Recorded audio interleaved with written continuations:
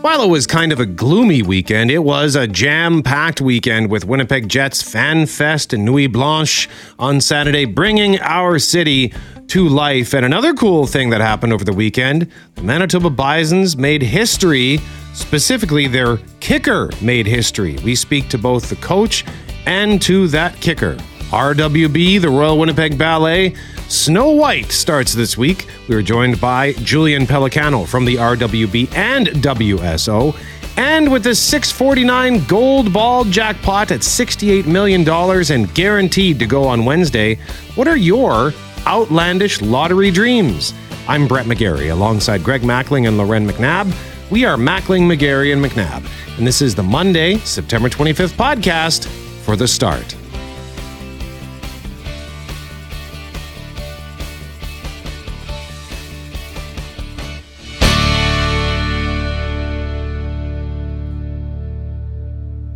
It is Mackling, McGarry, and McNabb. An estimated crowd of 1,000 gathered on the grounds of the legislature this past weekend in an outpouring of support for Winnipeg's LGBTQ2+ community. Global's Catherine Dornian was there to gauge the mood and reaction. Winnipeggers flew their colors high at the legislature as an enormous crowd turned out to support young trans people. Even organizers like James Webster were surprised by the amount of people here to receive their message. Children deserve confidential spaces to truly be themselves so that they may safely experiment and discover their identities regardless of their family's belief and reaction to them.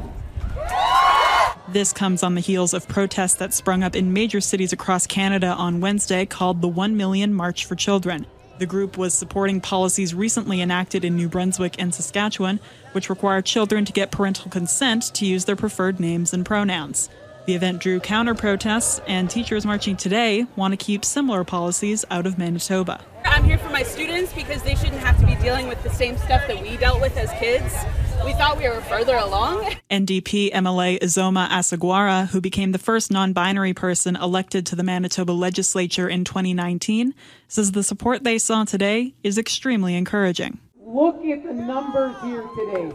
This is community. This is community. This is Manitoba. After the rally, supporters marched from the legislature towards the Museum of Human Rights, coming from all walks of life to support their peers. It's just a difficult time to be concerned about your gender and questioning stuff. It feels like there's a lot of hate out there. I'm here because I'm trans and I would like to support others who are in the closet or unsupported in their families. We live in a country that's free and safe, so everyone should be safe. If a kid can't feel safe at school, then that's what is school for, right? Hoping to remind LGBTQ2 youth that they're not alone. Catherine Dornian, Global News. Those pictures that came out of that rally yesterday were tremendous to see. And I really hope that anyone who was feeling last week the opposite way, like not united, wondering what was going on in their community, if you weren't there, that you saw that and saw that outpouring of support. Like we had a lot of family members of people who have trans kids in their lives write in last week and say, can you imagine how it felt for my child to see sort of that divisiveness in that one protest last week? And so I'm hoping for the sake of those kids, they saw what happened yesterday and can walk away with some hope. I love it when we get together as a community, regardless of the cause, Brett, in support of something as opposed to protesting against things. It is a nice change of tone in my mind, regardless of what it is people are rallying in support of. It makes our community feel a lot healthier in my mind. Yeah, and just looking at the pictures for that as well, I know that the estimate is around 1,000, over 1,000, but it looked like, I don't know, a couple of thousand. They were like when I was driving through as the rally had ended, and I guess they marched to the Forks, and so they were scattered all through. I was going over the Osborne Bridge at 1:45, and there were people scattered everywhere downtown who clearly had been to this rally. So, it looked like it was a really big deal. So you can read more and see some pictures at cjob.com. And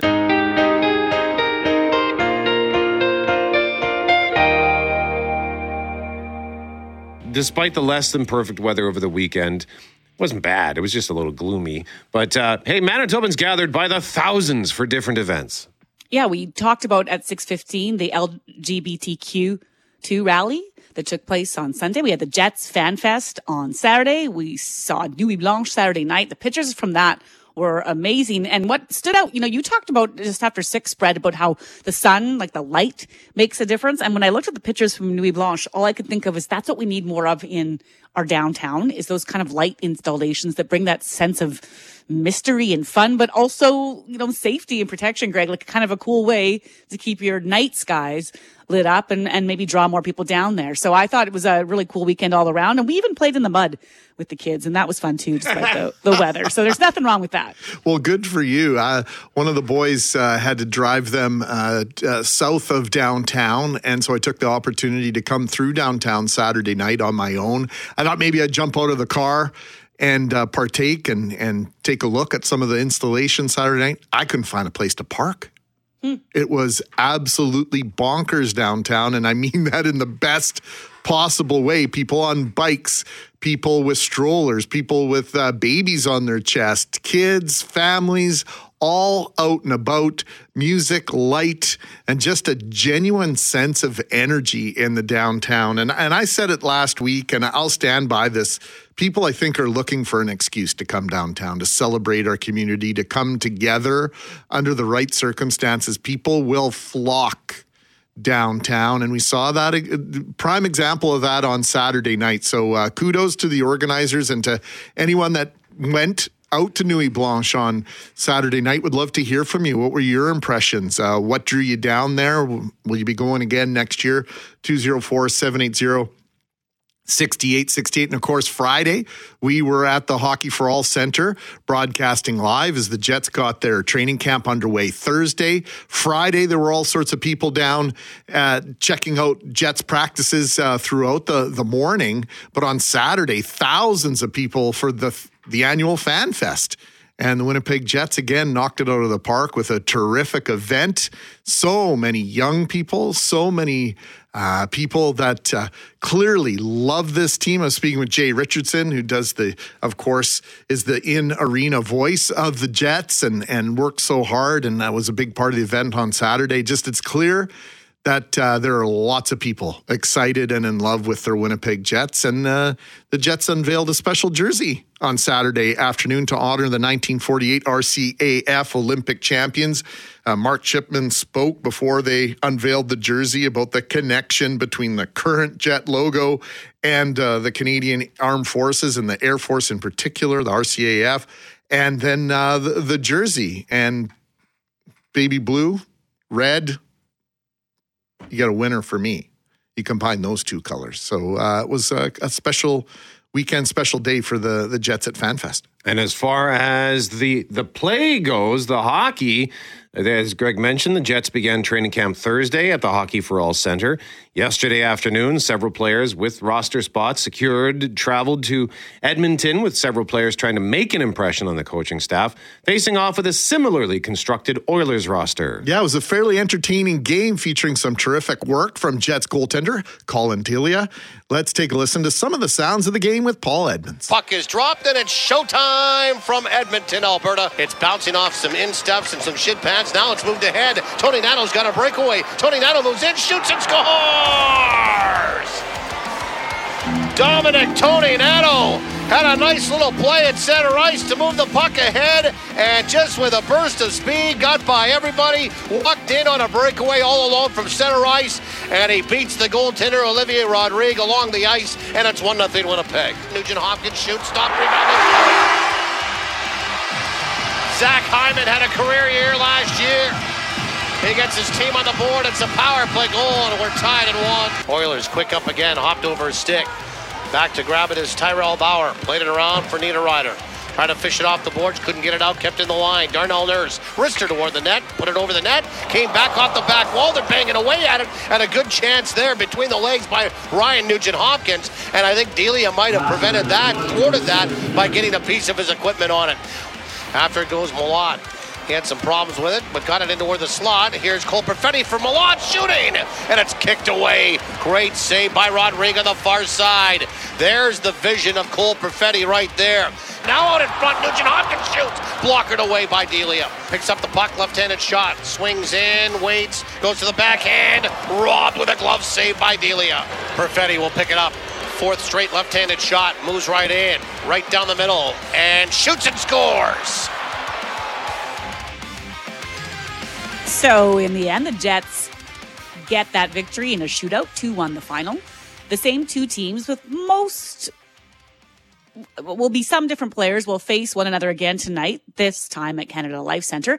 Of course, our coverage gets underway, Brett, at 5 with the Mid-Canada Fasteners pregame show with Kelly Moore and his cast of thousands. And then it's Paul Edmonds and Mitchell Clinton with PlayNow.com. Jets hockey at 7 o'clock right here on your radio home of the Winnipeg Jets, 680 CJOB. And if you missed Friday's show or portions of Friday's show, you can either A, find it in the audio vault or in the podcast at cjob.com. But we got to chat with Mitchell Clinton, the new analyst on our Jets broadcast, and Jamie Thomas, the outgoing analyst who is still with the club, still in the organization, just stepping back from that role for personal reasons. And we also talked to Rick Bowness, the head coach of the Jets, at 7:35, and Kevin Cheveldayoff, the GM, at 8:35. Yeah, I got some feedback on those interviews over the weekend. In fact, some people saying, leave the hard-hitting questions to the hockey guys on the hockey broadcast and the journalists who cover the team on a regular basis. And people appreciated seeing a little bit of a different side of both Rick Bowness and Kevin Cheveldayoff. So I hope that's how you saw it. And how'd you see it? I never got to ask Chevy what he puts on his brisket, that he gets from Costco for his smoker. Yeah, that's true. That was my follow-up. More time. We need more time for those questions. Yeah, right? We need fewer commercials, more time, and maybe just like a half an hour, just uninterrupted with Kevin Cheveldayoff. And I'd be curious to know what you guys think of that jersey unveil. They'll wear it 3 times this year, the special jersey. What were your impressions of it? 204-780-6868.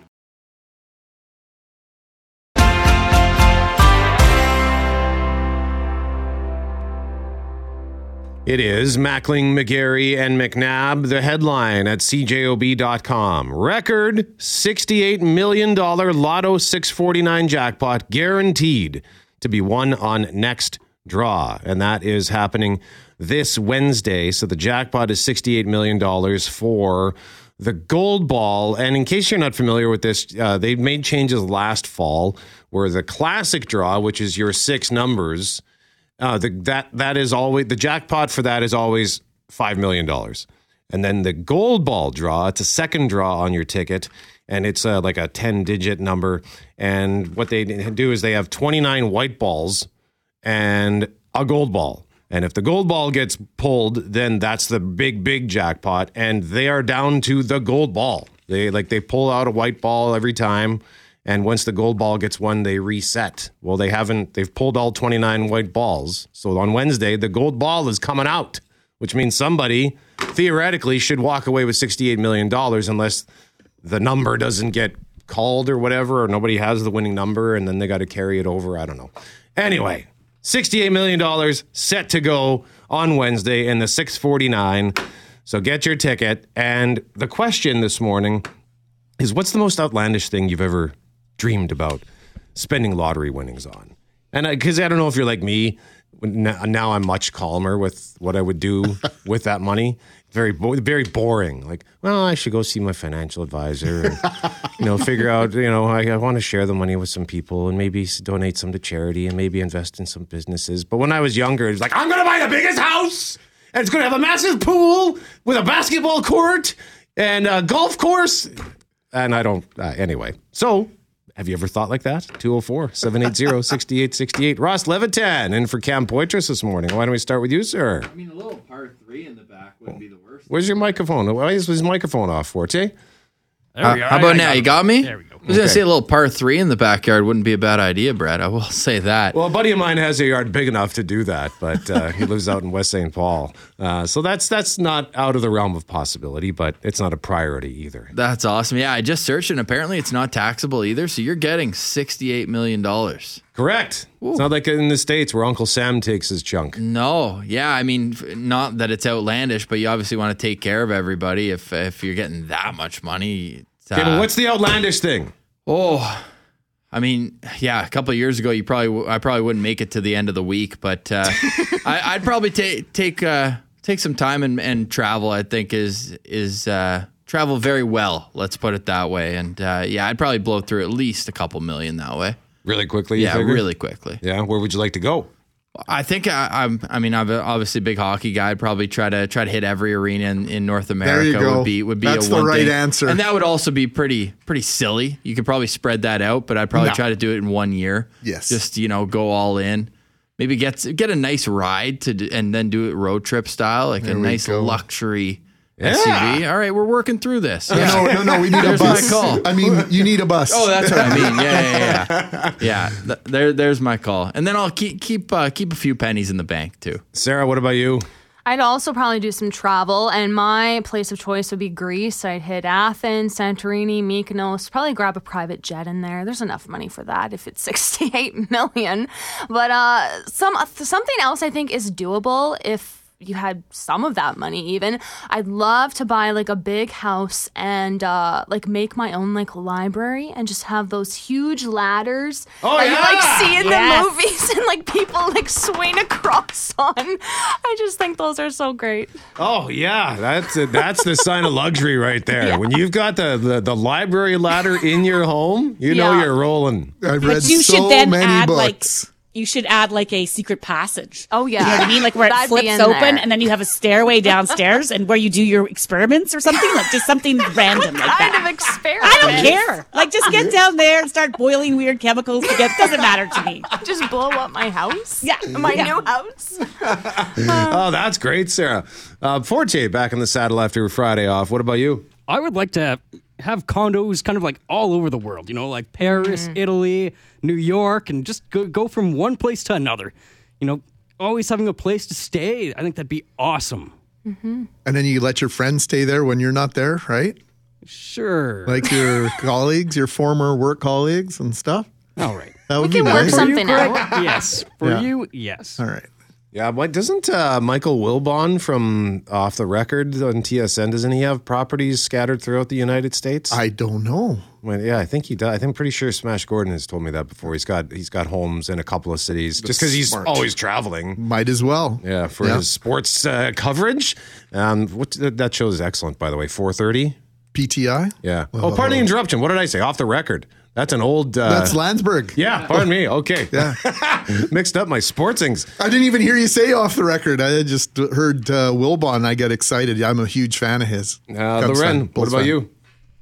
I think I'd need to have, and I'm not into fur, but I think it'd be awesome to have some sort of matching fur outfits for the family or some sort of, like designer wear that's ridiculous, that it doesn't look good, but you're all wearing it. I'd love to get like a crazy bedazzled collar for Moose that's just he'll wreck and then eat within 24 hours and it will have cost like millions. And then I would love to go on like a luxury, awesome, but it could be like eco-friendly and all the rest, safari. Like our family had spent 6 months in Zimbabwe when I was in grade 5 and I'd just give anything to take everyone, all like 20 of us now, back and all have our own tents and elephants and I don't know what comes with that. But that would be where I'd spend that money. And then, of course, like a house in the Seychelles with an infinity pool that makes no sense. Those kinds of things. Infinity pool. Yeah. There you go. There's another sign of Richie Rich, the infinity pool. Mackling, what about you? Well, I've always said $3 million was kind of my max. That's what I needed. But I've just gone on to the MLS here in Winnipeg, and the most expensive house in Winnipeg right now is $5.5 million. Oh, yeah? And it's got an indoor pool. There you go. Where's so that? I'm in South Tuxedo. Okay. I'm in. So I'm breaking the bank. It's inflationary times. So my numbers. Your lottery fantasy has gone up due to inflation. The cost of my reality part of my fantasy is going up. I've always said I'll pay off all the mortgages of the people close to me in my life and then go from there. And I always wanted one of those Ferraris like Magnum had. Was it the 308? Oh, okay. The GTS. I want one of those. I don't care what age it is. I want one of those. And I guess I would finally have to get my MGB running as well. So there you go. There's the fantasy. And then you need to get one of those turntables for the cars. Yes. That turns your car on the driveway. Yes. Yeah. I'll show you the house I designed to build in Minnedosa, Loren. It actually, on my dad's property in Minnedosa, I was going to have like a driveway that drove down like below grade and into my basement with a glass partition with lights and everything with a turntable for the MG, like living art. That's how I really want, of all people, a glass wall for people to see inside your garage? No, not from the outside. Only on the inside. Only you on can the look inside. Out. Got it. Okay. Yeah.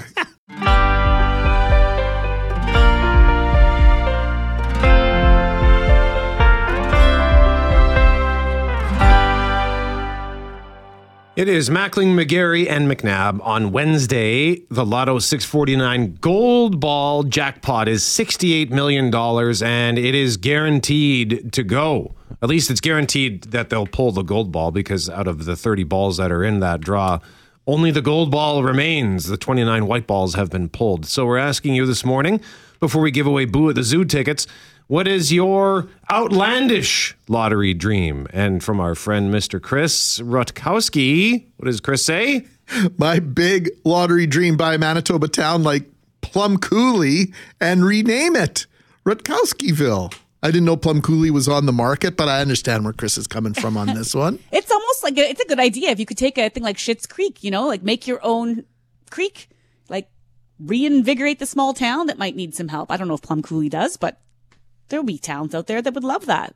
Yeah, I wonder what the good people in Plum Coulee think of this idea, that they've been singled out for fantastical lottery purchase by one of our listeners. Peter Warren used to pick on Plum Coulee all the time back in the day. Really? On the days of the action line. Oh, yes. Plum Coulee was his go-to small town Manitoba locale. Oh, for interesting. a variety of reasons and examples. So tell us about your outlandish lottery fantasy for a chance to win concert tickets. We're announcing this show at 9:05, and then we'll pick a winner for that show at 9:15. We also have tickets to give away for Air Supply coming to the Centennial Concert Hall on October 2nd. So we'll give those away after 8:45. And right now we have tickets to give away for Boo at the Zoo. 2 tickets for Boo at the Zoo, Assiniboine Park Zoo. That runs October 6th to the 30th. Let's take caller number 2 for Boo at the Zoo.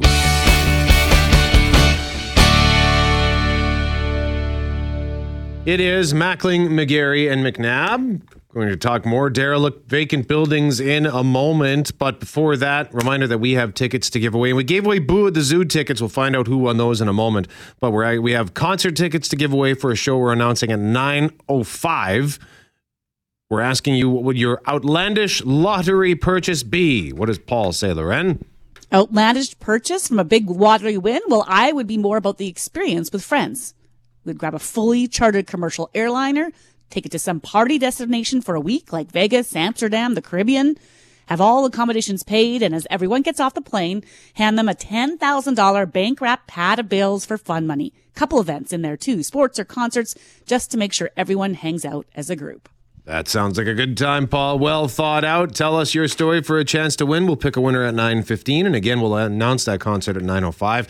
And Forte, who won the tickets for Boo at the Zoo? Peter Massey. Excellent work, Peter. We've got more tickets to give away all week long on the start. And a reminder, in case you're just tuning in and missed it earlier, at 8:35, Greg, we're talking about something historic that happened with the Manitoba Bisons. That's right. The first ever points scored by a woman in university sports, and it happened at IG Field. Manitoba Bisons win their homecoming game against the Regina Rams. We will speak to the individual who scored those game-winning points in overtime and the head coach of the University of Manitoba football team, Brian Doby. In the meantime, enough talk, time for action. That's what we keep hearing when it comes to the issue of derelict buildings in Winnipeg. It feels, if not daily, then certainly weekly, we see some sort of building go up in smoke or flames, and then often it's a vacant building. So Global News morning reporter Clay Young has made a trip down to one of the neighborhoods that's been dealing with this for years. He joins us from Maine and Magnus. Good morning, Clay. Hi, how are you? I'm good. What's going on down there? Well, right now I'm with Daryl Warren, who is the head of the William White Residents Association.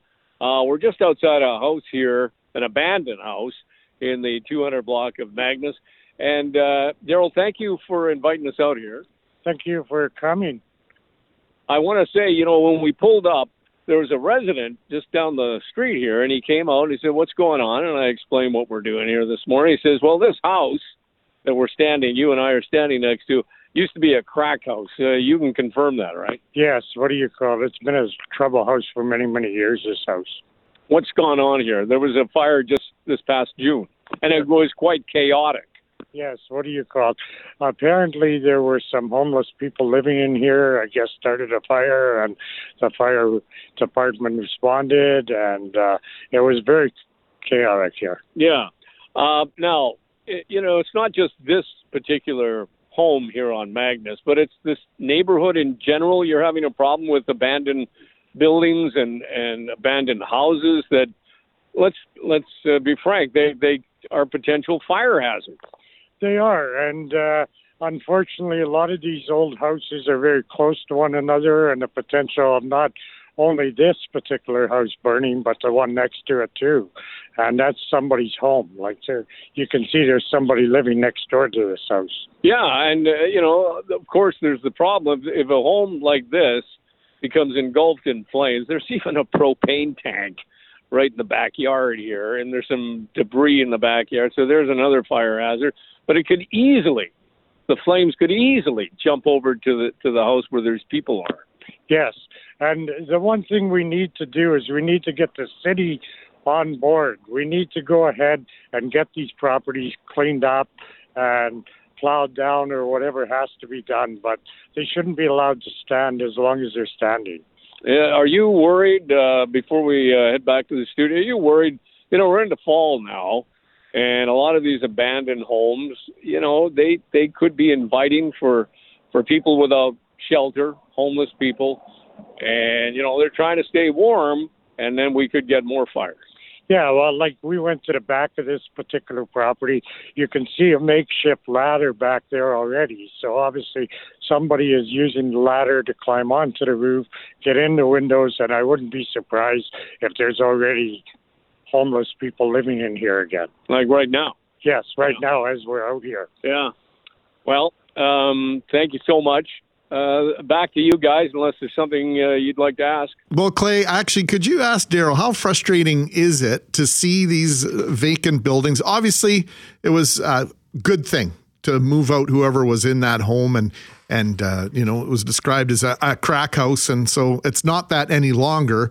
But it's almost as bad being derelict and vacant. We have a housing shortage in this community. How frustrating is it to see all these empty homes that, with a little TLC and some investment from either private entrepreneurs or government, these could be filled with life again and have people living there, people that need a place to live. That's a really good point. Greg, when we're looking at this house, it was damaged, but they've cleaned it up. And, this does not look like a bad home. With a little fixing up, it could be a lovely home. And does it frustrate you? We've got a shortage of affordable housing. Little love and care, this house could be back up and running. A family could be in there. Yes, and that's the thing we need to do. We need to take these houses, like, as we know, there's a big shortage of housing, affordable housing. Why not fix places like this up and put families in here and turn these houses around so they're not having that shady past that they've had in the past? Yep, very good point. All right, guys, back to you. I know, Greg, that we talked about Habitat for Humanity and the role it plays. It builds new homes often, but they also look to take homes often in the core, the North End, and do something under the vacant building bylaw. And they've looked at homes, for example, last year on Alfred Street in William White, where Clay just was talking to us. And so if there's life in the property, they think about that. But there's also some hoops they have to go through to make that happen. And so if you have 600 properties on average being enforced under the vacant building bylaw, where can we take at least a percentage of those? What percentage of those actually are viable, decent homes that just need, as you say, a little TLC? Yeah, it just feels like a lack of priority for this issue. You've got hundreds of people living on the street. You've got thousands of Manitobans living in inadequate shelter that maybe they cannot afford, that still doesn't do all the things it's supposed to do, maybe with subpar services within those homes. I don't understand how, on one hand, we've got this shortage of shelter for people, and then one of our biggest liabilities in our community are structures that are empty. It seems like a complete oxymoron to me. But maybe I shouldn't be surprised.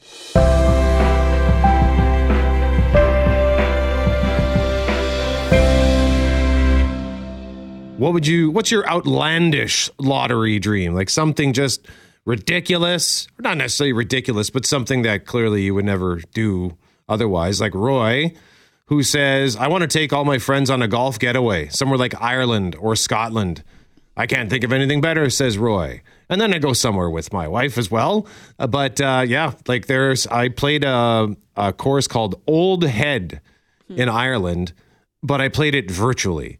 And it's the kind of course, and it was great. It was actually probably better virtually because you can set the weather conditions. So yes, I think you'll get a lot of wind in Ireland. Because this course, it's carved out on this amazing peninsula in the ocean with these gigantic cliff faces. So yeah, the wind would be awful, but we played on a nice sunny, not windy day. However, I'd love to play that course, but yeah, to get there and to just play the course would cost thousands and thousands of dollars. So that is a lottery dream for sure. So Roy, I like that. That's pretty much what I would love to do, is take my buddies on a really fancy golf getaway. So 204-780-6868 for your chance to win. We'll pick a winner at 9:15. Also a reminder that we have tickets to give away for Air Supply as well. We'll do that in our next segment because they're coming to Winnipeg on October 2nd at the Centennial Concert Hall. And a reminder that we have tickets to give away all week long for Boo at the Zoo. We gave away our first pair a little bit earlier this morning. In the meantime, producer Jeff Forte working on securing one of our two guests, but we can begin to tell you this story because University of Manitoba Bisons kicker Maya Turner had a day to remember on Saturday. Nailed it and kicked the game-winning field goal.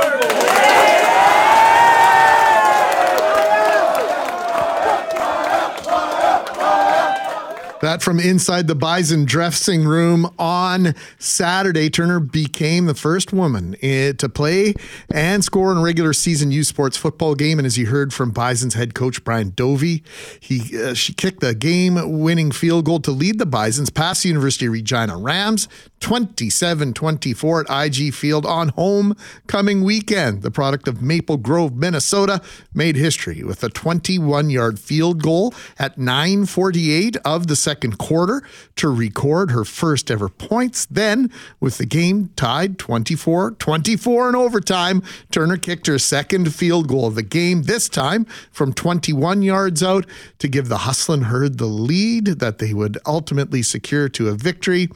Turner also converted all three of her extra point attempts to contribute a total of 9 points in the game, Loren. So I don't believe we have Maya Turner yet, do we? No, we don't have her yet, unfortunately. But I think we might have the coach on the line. Yep. Okay, so we say we'll hopefully hear from Maya in a moment, but we say good morning to Brian Dovey. How's it going, Brian? It's going really well. Good start to the week. I was just going to say it's a pretty good start to the week, but when we played that inside the dressing room audio from you and you acknowledging that moment from Maya, I mean, you've been doing this for a long time. The history that was made over the weekend. Can we just get into that a bit? What did it mean for you to watch that after all these years of females maybe not being part of the sport?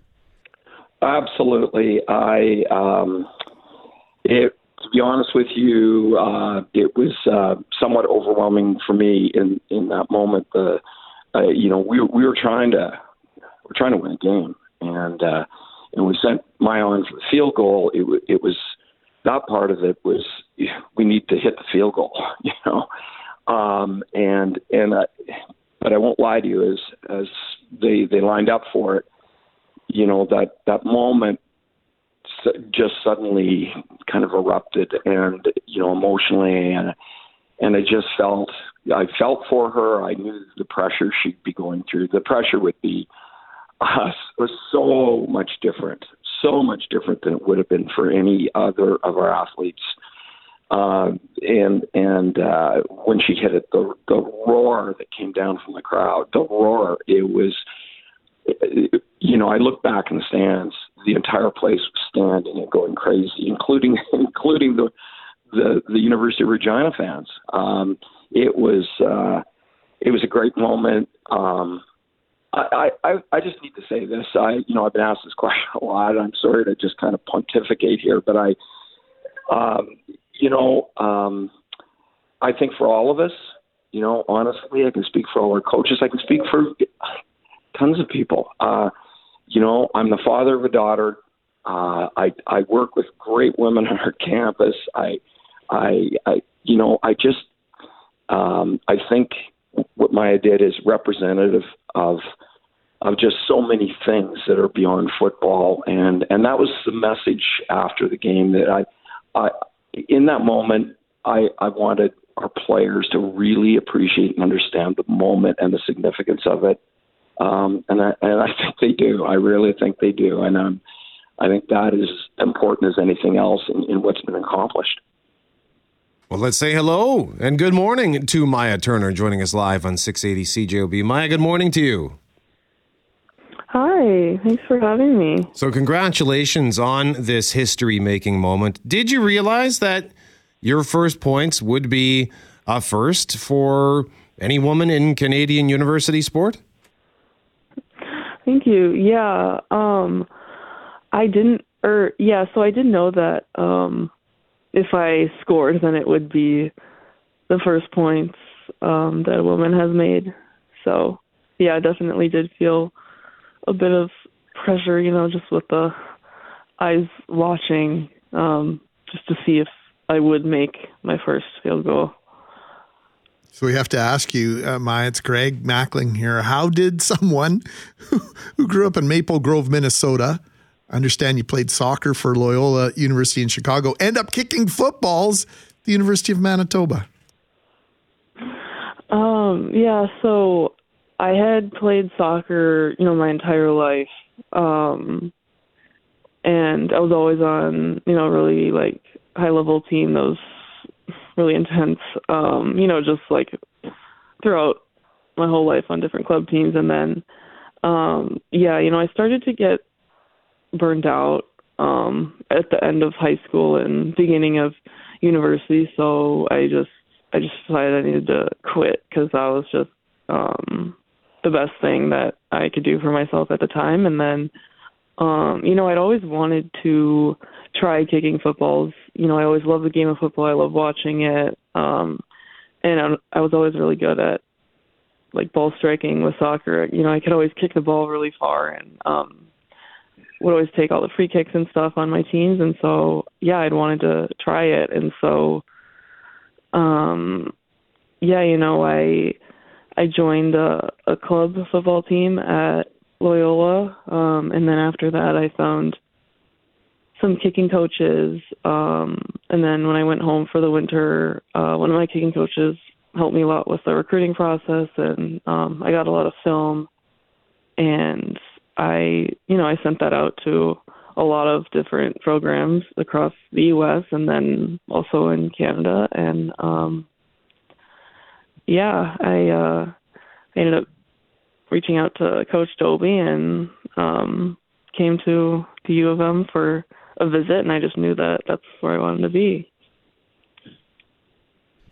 Maya, I'm wondering, along the way, I'd like to think in 2023 that there wouldn't be, people having a second glance at a female playing on a football team, but perhaps that's not the case. Did you ever get any negative reactions towards your efforts to just be on the team with everyone else?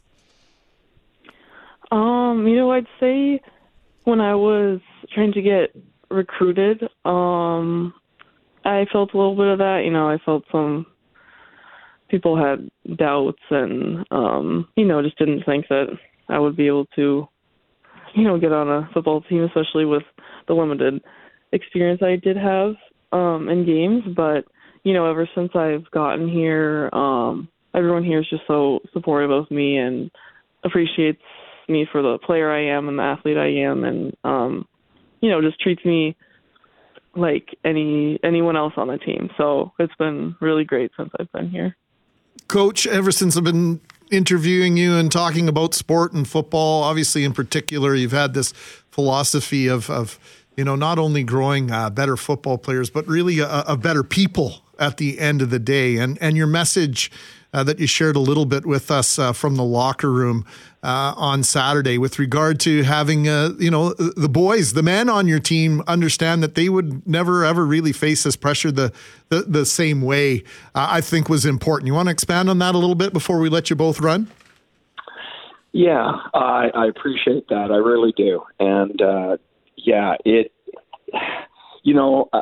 I could use really, really extreme analogies, and certainly they would be extreme. But, I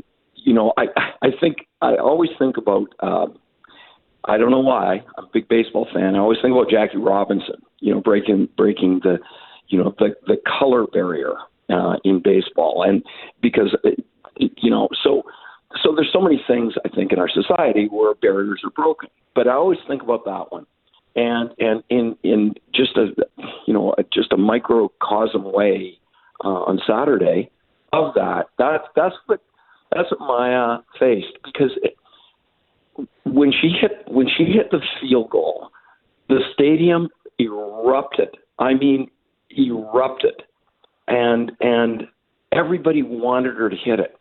And that's a great side.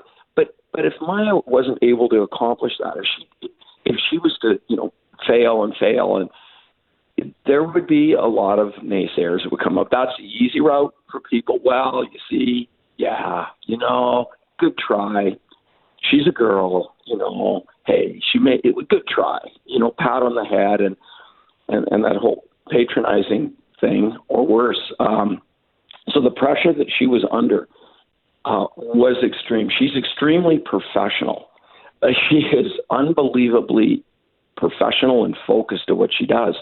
And I know, no matter what she's saying to you, that her heart rate had to be 1,000,000 miles an hour.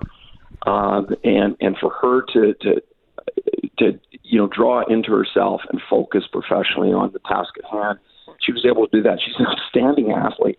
She's a very, very high-end academic student. There's nothing missing with Maya, and I knew she was the right person. I wanted our players to absolutely.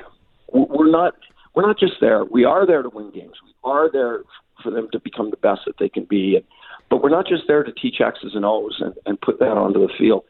It's a university. It's part of their education process, and we're there to grow in every way. And I think what our players experienced was a moment in life where they saw a young woman who was their teammate, and they view her as a teammate, and they view her as our kicker, but they saw her have to face a challenge that none of them would face in the exact same way. They couldn't experience that. Only a woman could experience that in that environment.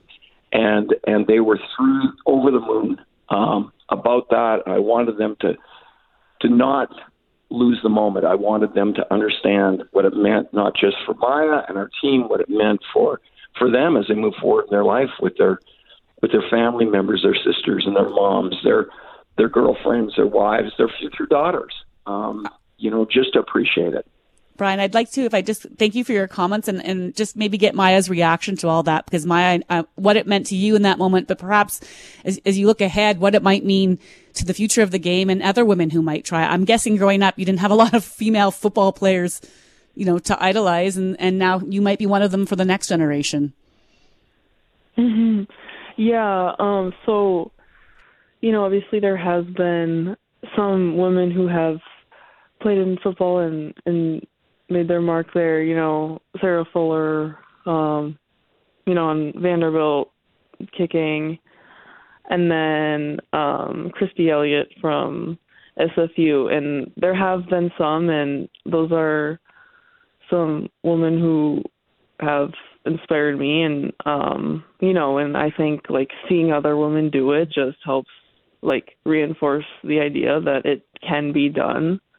And I think, just getting more women involved in high-level football and just seeing more exposure to that, I think, does help other women and girls who want to play football. I think it makes it a more realistic goal for them. Well, Maya Turner, we say thank you very much for your time. Congratulations as well. We say thank you to Brian Doby, head coach of the Manitoba Bisons football team. Thank you and congratulations to both of you. And thank you very much for joining us this morning on The Start.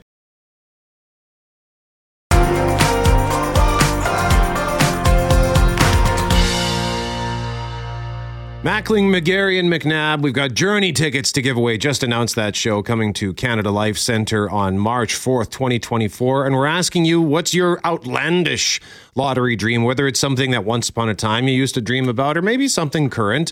One of our runners up here, Colin, with an interesting twist on having a sports facility in your home. Colin says, I'd build a new house, and next to it, I would build an indoor tennis/pickleball court so that I could play all through the winter with my buddies, and I would make a skywalk attached to the house as well, so I would never have to walk outside. Ooh, I like that. Well thought out, Colin. Yeah. Bravo. Be curious to know where you would build that. Would it be out of town like Therese, who says, my lottery dream would be to buy land in Cape Breton overlooking the Bras-d'Or Lakes. Commission the Timber Kings to build a log cabin with every convenience imaginable. Oh, I wonder if Therese has connections there. Like, I often pick communities and look up houses for zero. Like, I've never been there before, but in my dreams, I will get there and own property.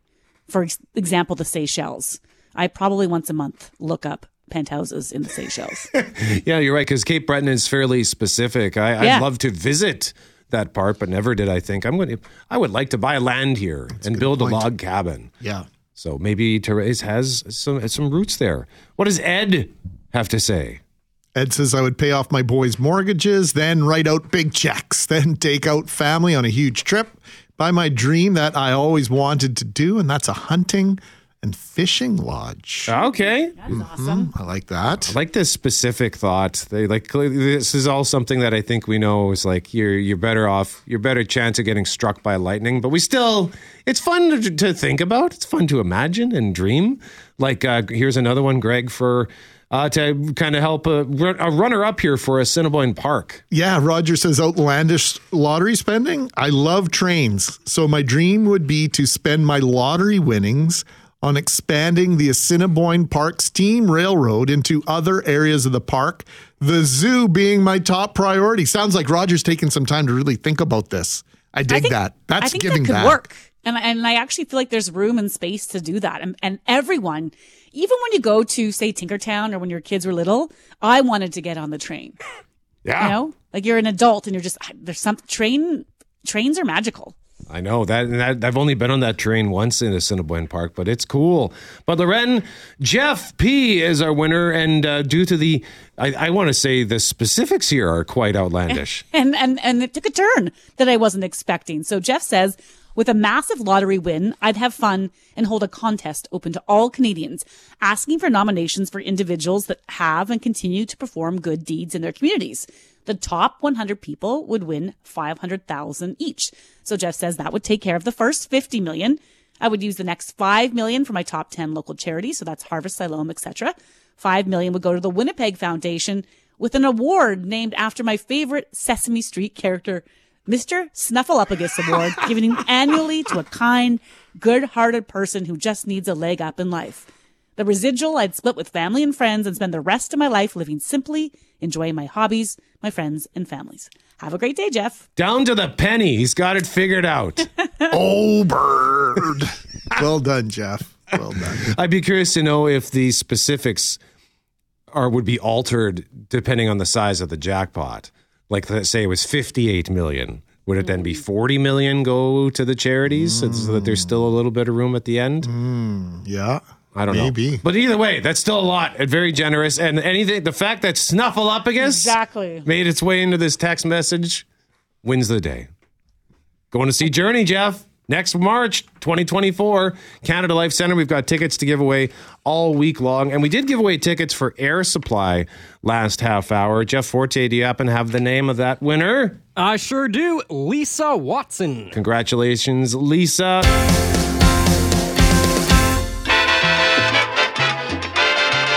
It is Mackling, McGarry, and McNabb. And this music gets played in a very special occasion, Greg, for a special guest. Who's with us right now? Our good friend Julian Pelicano joining us now. WSO, RWB. He's the music maker. Who is this, Julian? Tito Puente, Palante. Thank you, guys. So awesome to be here again. Is this year not the 100th anniversary of Tito Fuente's birth? Is it? I believe there's a special. I was thinking about you just the other day. I was driving around. I had my Sirius satellite radio on. I was listening to something else, and they've got a channel celebrating the life, and I believe it's the 100th birthday. April 20th, 1923. There you go. There it is. 100 years. I mean, he's a legend, so we should celebrate. You're a legend. But so is the story of Snow White. Yes. Talk about how RWB is capturing one of the great Disney stories of all time and bringing it to the stage. Okay, well, first of all, let me start out by saying this is a major production that the RWB is bringing here to Winnipeg. It is a Canadian premiere by the choreographer Angeline Preliocage. Preliocage, if you know that name or not, it doesn't matter, but he is an absolute genius, a huge, very important choreographer in France, and we have hooked up with him and brought this production, which is one of his iconic productions, here to Canada for the very first time. It's huge, and most people will know Snow White from the Disney story. In fact, originally it's a very, very old story, and it was first written down by the Brothers Grimm. I think it was about 200 years ago. And so there's no hi-ho, off to work we go in this ballet. This is the original story. And so since it's kind of medieval times, it comes from a medieval period and it's written down, by the Brothers Grimm eventually, let's just say it's a little dark. Okay, I'm just going to say that. So it doesn't really have the Disney sensibility to it. But what a production. I mean, it's absolutely beautiful. It's impressive and it's touching, right? And it hits so many different emotional marks for me, having worked on it. So I couldn't be more happy to bring this to Winnipeg. I'm looking at some of the images of the production and the video, and man, like Snow White, instantly am taken back to the feelings I had as a kid of what I felt about her and her possibility for evilness. But then you talk about this being going to the original, Julian, and the darkness of it. So does that mean maybe this is more of an adult production, or would you recommend it for kids at some point along the way? Well, I think I wouldn't say it's a fully adult production. I certainly think that kids could appreciate it. Maybe not small kids. My 13-year-old daughter will come. And my 9-year-old daughter will come, but maybe it's a little bit on the edge for a 9-year-old, so you have to know your own kid. But yeah, it's definitely not supposed to be like a Disney movie for kids. But then again, I mean, I don't think there's anything in there that's necessarily too violent or risque, but it's just a dark version of it, and it's a serious story. Mm-hmm. And the costumes are incredible. They're by Jean-Paul Gaultier, and the sets, the lighting, it's extraordinary. Well, I'm just looking at the costume right now for the narcissistic, seductive queen, and yeah, that's it's maybe not for the smallest. Maybe of not children. For the small kids. All right, let's just say very seductive. But that was the first thing that popped out to me was just how lavish it is, and I think that when the first time I went to the ballet, I just had an image in my head of it's just people on stage dancing like extraordinarily, but I wasn't expecting sets, costumes. And it was pretty mind-blowing at what you're able to accomplish with all that stuff and still put on these amazing displays of dancing and music. Yeah, I mean, it's truly theater. It's all about storytelling. That's what dancers love. Of course, they love to dance, the actual physicality of it, but there's a poetry to it as well. I mean, think about it. You have an art form where it's a poetry of movement. I mean, what does that exactly mean? Are we exposed to that in everyday life? I don't know. Maybe we are. You could make the argument that everything has a certain poetry to it. But this is a staged production where for, an hour or two, you get to just think about how movement can be poetry. I mean, what it takes, it really goes deep into your creativity as an audience member as well, and it brings out feelings and thoughts that maybe we don't have every day as we go through our lives, right? Yeah, no doubt. So you add to that power of suggestion, that storytelling of dance, and the wizardry, really, of these athletes on stage. And then you compound that with the WSO performance. And that's got to be overwhelming emotionally at several times in the performance. Well, sure. I mean, I think I try to point this out as many times as I can, but here in Winnipeg, we are exposed to one of the few places in Canada where you can actually see a ballet with a live orchestra. Yes. So the National Ballet in Toronto, Le Grand Ballet Canadien in Montreal, and the Royal Winnipeg Ballet here in Winnipeg are the three companies in Canada that regularly work with a live orchestra. And so... Sorry, Julian, do you mean then that there are ballets that are put on with like a track or a... That's right, yes. Wow, that's I didn't right. know that. Yeah, that's right. Many ballet companies will perform just to recordings. In fact, this production, because the choreographer Angelin Preliocage, his company in France is a touring company. Often they'll tour around the world to theaters where maybe there is not an orchestra, and they will dance to a track. Even when the RWB goes on tour, sometimes they bring me along and I'll get to conduct an orchestra in whatever city we're in, whether it be Ottawa or Victoria or wherever. But if the theater is not big enough or the city doesn't have an orchestra, they will dance to a track. Now, do the dancers prefer dancing to a live orchestra or a track? I think I can safely say, having talked to many, many dancers over the years, that they prefer to dance to a live orchestra. This is the way that the art form is conceived in certain kinds of music. If you're doing something very, very modern, it's all electronic music or something, of course, you can't have an orchestra. That's not appropriate.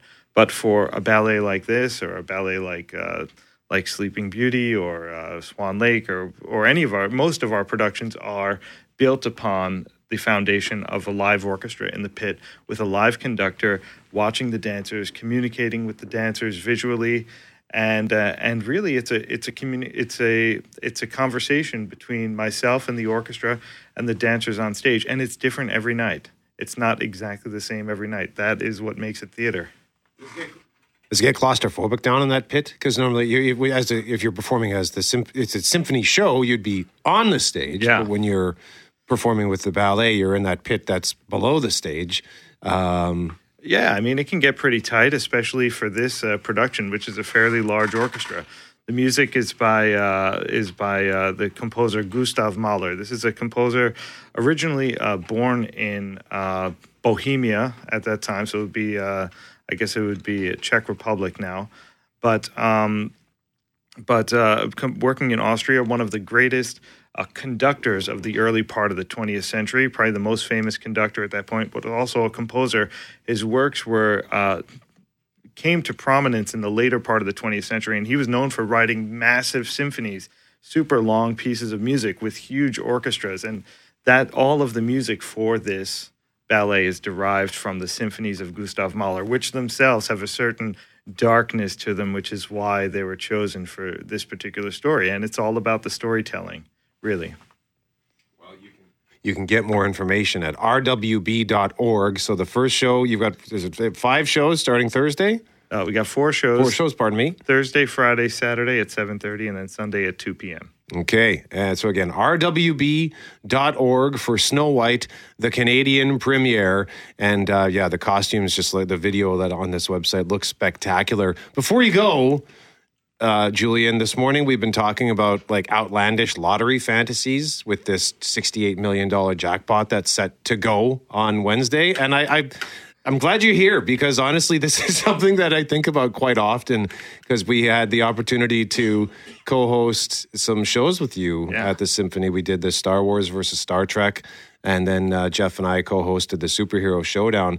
And because I know it's expensive for you to get the rights for some of that stuff, So I would just be like, okay, Julian, I got an idea for a show. I want to hear this piece of music with the movie scene in the background and that piece of music, because I know it would probably cost too much. But if I could say, here you go, make it happen, is that something you'd be interested in? Yeah, for sure. I mean, call up a 20th Century Fox, and I'm sure if you throw enough money at them, they'll let you play whatever you want on the stage. Julian, I would like the orchestra to play all the songs from the soundtrack to Fast Times at Ridgemont High.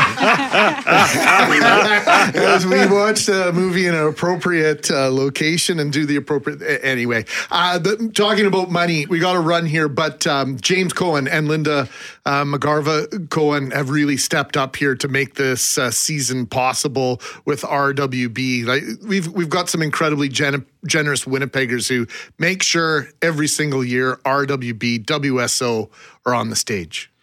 Yes, that's right. And it's we're both of those organizations, and I can probably speak for all of the arts organizations in Winnipeg, are so grateful for the people that do step up, because on art form, all art forms are there for the public. They're there for public consumption. But the fact remains that that going back throughout history, ballet companies and symphony orchestras, etc., have always been supported in some way as a part of public service, as a part of bringing an art form to the wider people. And really, the goal of the RWB and the WSO is to bring these art forms to as many people as possible. It should not be an elite art form. It should be there at a price that everybody can appreciate and everyone can be exposed to. Because if you're not able to be exposed to it, then how do you even know what it is?